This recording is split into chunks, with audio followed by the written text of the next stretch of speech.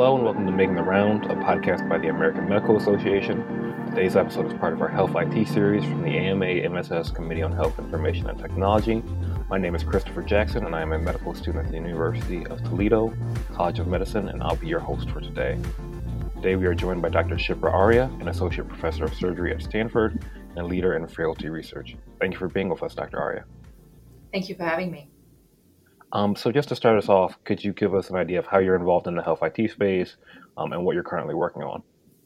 Sure. I think in the health IT space is so broad, and my major focus right now is on telehealth services for surgical patients, especially vascular surgery patients, Okay. and how we can improve access to care for patients who are living, far away from healthcare centers, especially in the time of crisis such as COVID. It has really brought telehealth to the forefront, and trying to, meet patients where they are.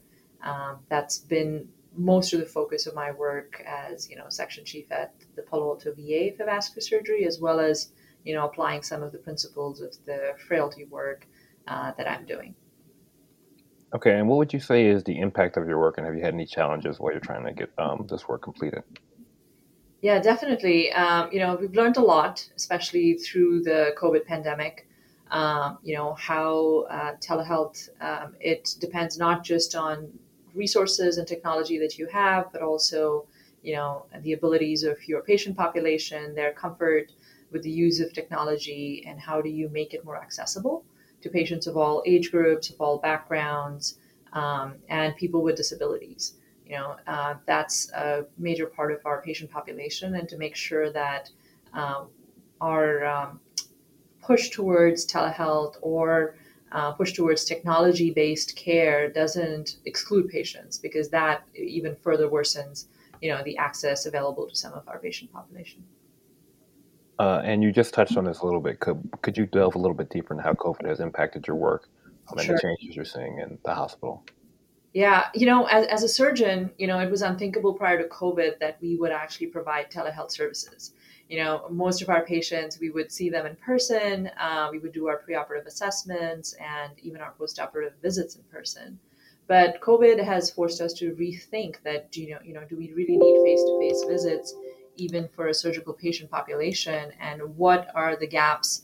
What are the specific points of time in their care that we can actually apply telehealth, to their care. So with COVID, we moved a lot of our initial consultation and triage services and are continuing to do so in a very rapid fashion into a telehealth format, especially for vascular surgery patient population.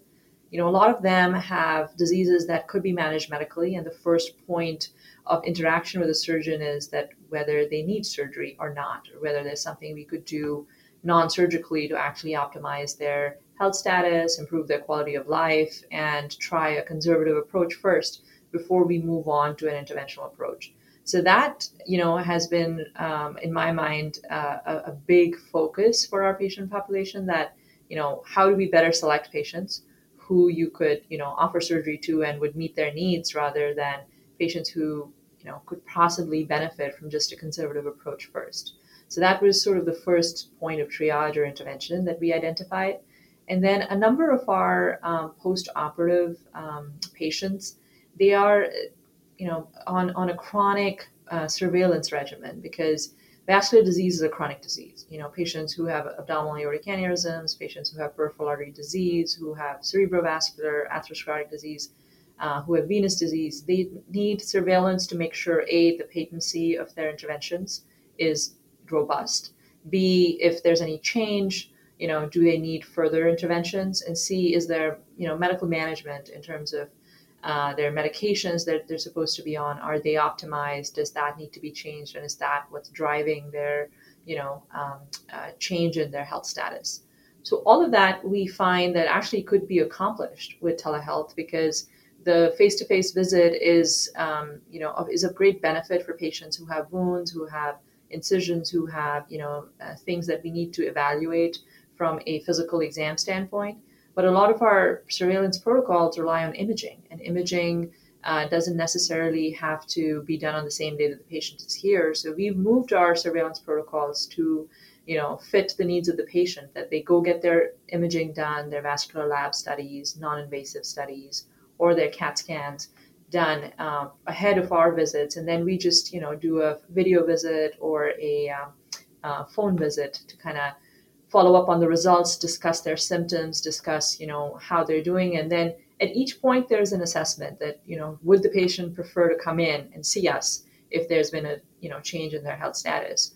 But that, saves the patient a visit. We are actually interacting with them in a space that they feel comfortable with. I actually really enjoy our telehealth focus now, because a lot of the patients, especially our veterans, they live far away. And to avoid them having to drive into the Bay Area and see us, it's actually, they enjoy it, we enjoy it. We get to see some of their family members, their pets on the screen, their own familiar surroundings. So I think in my mind, it's more patient centered on all fronts. I think anything anyone can do to avoid driving into the Bay Area is a good thing. Uh, okay, our next question. I know you and Dr. Olami, you do a lot of work in mobile health, but what do you think the future of mobile health looks like? And what are the major pros and cons Yeah, that you think that's come a with great that? question. And my collaboration with Dr. Alami has, in fact, educated me and informed me about mobile health applications, because he's the director of the BioDesign mobile health technology platform and services. Um, I think there's a lot more to be done in the mobile health space. Beyond telehealth, we need to be able to monitor patients remotely. We need to be able to see, how their self-reported symptoms actually corroborate with their actual function and quality of life, which directly ties into some of the work that I'm doing in terms of frailty, especially frailty in the peripheral artery disease population. Um, because a lot of frailty phenotype is driven by their function, their ability to carry out their activities of daily living and instrumental activities. And those sort of things self-report is one way of capturing it, but we don't know if we start monitoring these patients in a remote health setting, we find that their self-reported function is actually very different than what their actual function is. And patients, especially with cognitive impairment or dementia, in their cases, we are relying on caregivers to provide some of this information.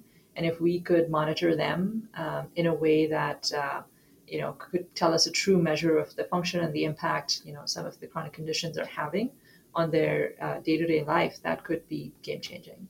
So I do think there's a lot of possibility for function and mobility monitoring remotely. And it also could help us guide, early interventions. Patients, right now we have protocolized interventions, right? We see patients back at a specific time point. It's not necessarily driven by a change in the patient's health status. It's driven by clinical protocols of, okay, this is where we anticipate the change would happen at 6 months or a year. But if there was a way to identify early decline, early changes, and intervene, at a critical time point, which could make a difference between a patient, keeping their bypass open versus moving on to an amputation, that could be a very significant difference for a patient's life. And as a future physician, where do you see the health IT space going in 10 to 15 years when I'll be practicing?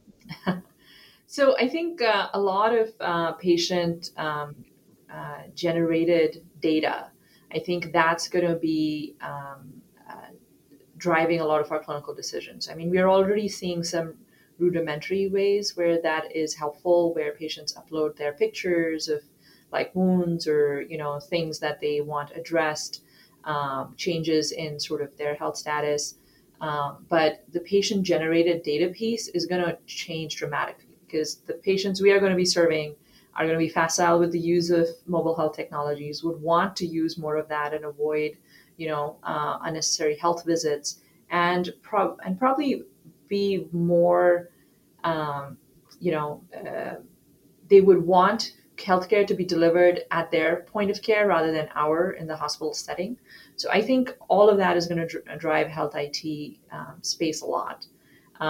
The ability of patients to generate sort of patient generated health data to actually encompass mobility, encompass vitals, blood pressures, heart rates. If we could monitor patients where they are, whether it is through continuous monitoring or through a setup that we send out to them and they, put it on, generate their health data, and send that back to us. I think all of those things are going to change health IT space a lot. We're already seeing, patients who can be monitored with sort of a Ziopatch based setup where there's instead of a patient having to come in and wear a monitor for monitoring their, abnormal heart rhythm, like a heart rate, now we just send out a device to them which they can, tack onto their body for 2 weeks and then send that back to us, and we can remotely capture that data. Or people are using the, something like a Apple Watch to monitor for, changes in their rhythm. So those sort of,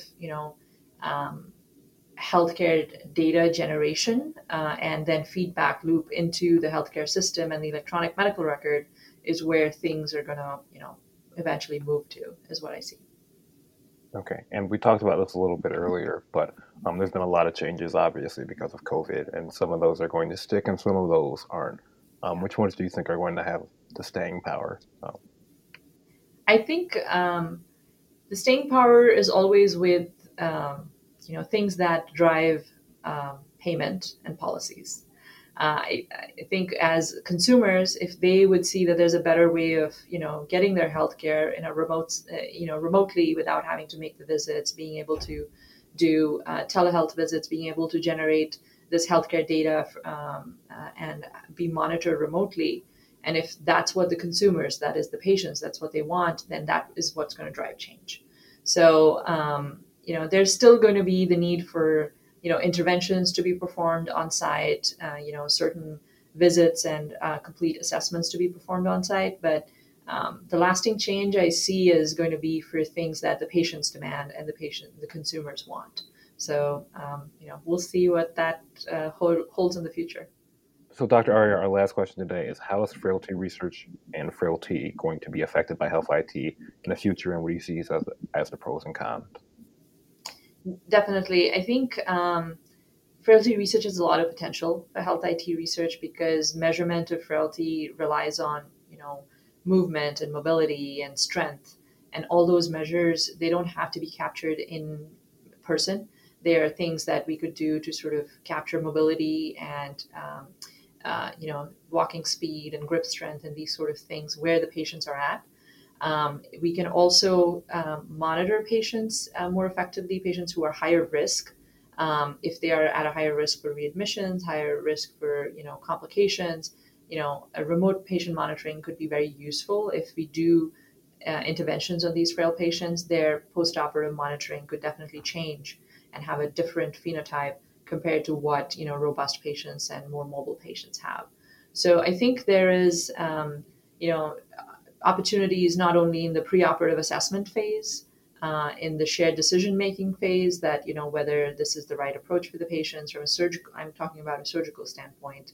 I think interventions for frail patients from a medical standpoint would be different. There is opportunities for prehabilitation. Could we do remote home-based prehab, which includes some exercise regimens, nutritional monitoring, and getting them ready for intervention so that they could have the best possible outcomes. We have seen some home-based exercise programs work really well for cardiopulmonary-based rehab. So patients who undergo coronary or peripheral interventions, we've actually shown from Palo Alto VA some work done by Dr. Myers and their home-based exercise rehabilitation program that we can effectively achieve the same outcomes for patients, which could be done in inpatient rehabilitation. So that certainly carries a lot of promise for the frail patient population. Could we do prehabilitation as well as postoperative rehabilitation remotely in a home-based setting? And then finally, the postoperative monitoring and identifying points of intervention for these patients to avoid readmissions, to avoid major complications, and to avoid major declines in functional status or health status. So that remote patient-based monitoring has potential. So all of these things are right now a little bit pie in the sky, but we know that it's feasible based on all the work that has been done so far. So I think that's where the space within frailty management and geriatric surgery is going to move to in the future. with the help of advancement in health technology. Okay. And finally, where can people at home follow your work if they're interested in fertility research or anything that you discussed today? Sure. So I post a lot of my work on Twitter as well as our university website. All of my publications are available on PubMed as well as other research outlets. It's I don't have a web page as such, but I'm happy to connect to people in person if they would like to collaborate. Or I mentor a number of students remotely as well, because this is such a burgeoning field and a lot of scope for involvement from a patient clinician interaction standpoint, from a health IT standpoint, from an outcomes and policy implication standpoint, and also from a rehabilitation and health system based intervention standpoint. Okay, thank you very much. Well, everyone, that's all for today. Thank you for listening, and thank you for your time today, Dr. Arya. This has been Making the Rounds, a podcast by the American Medical Association. You can subscribe to Making the Rounds and other great AMA podcasts wherever you listen to yours, or visit ama-assn.org/podcast. Thank you for listening, and goodbye.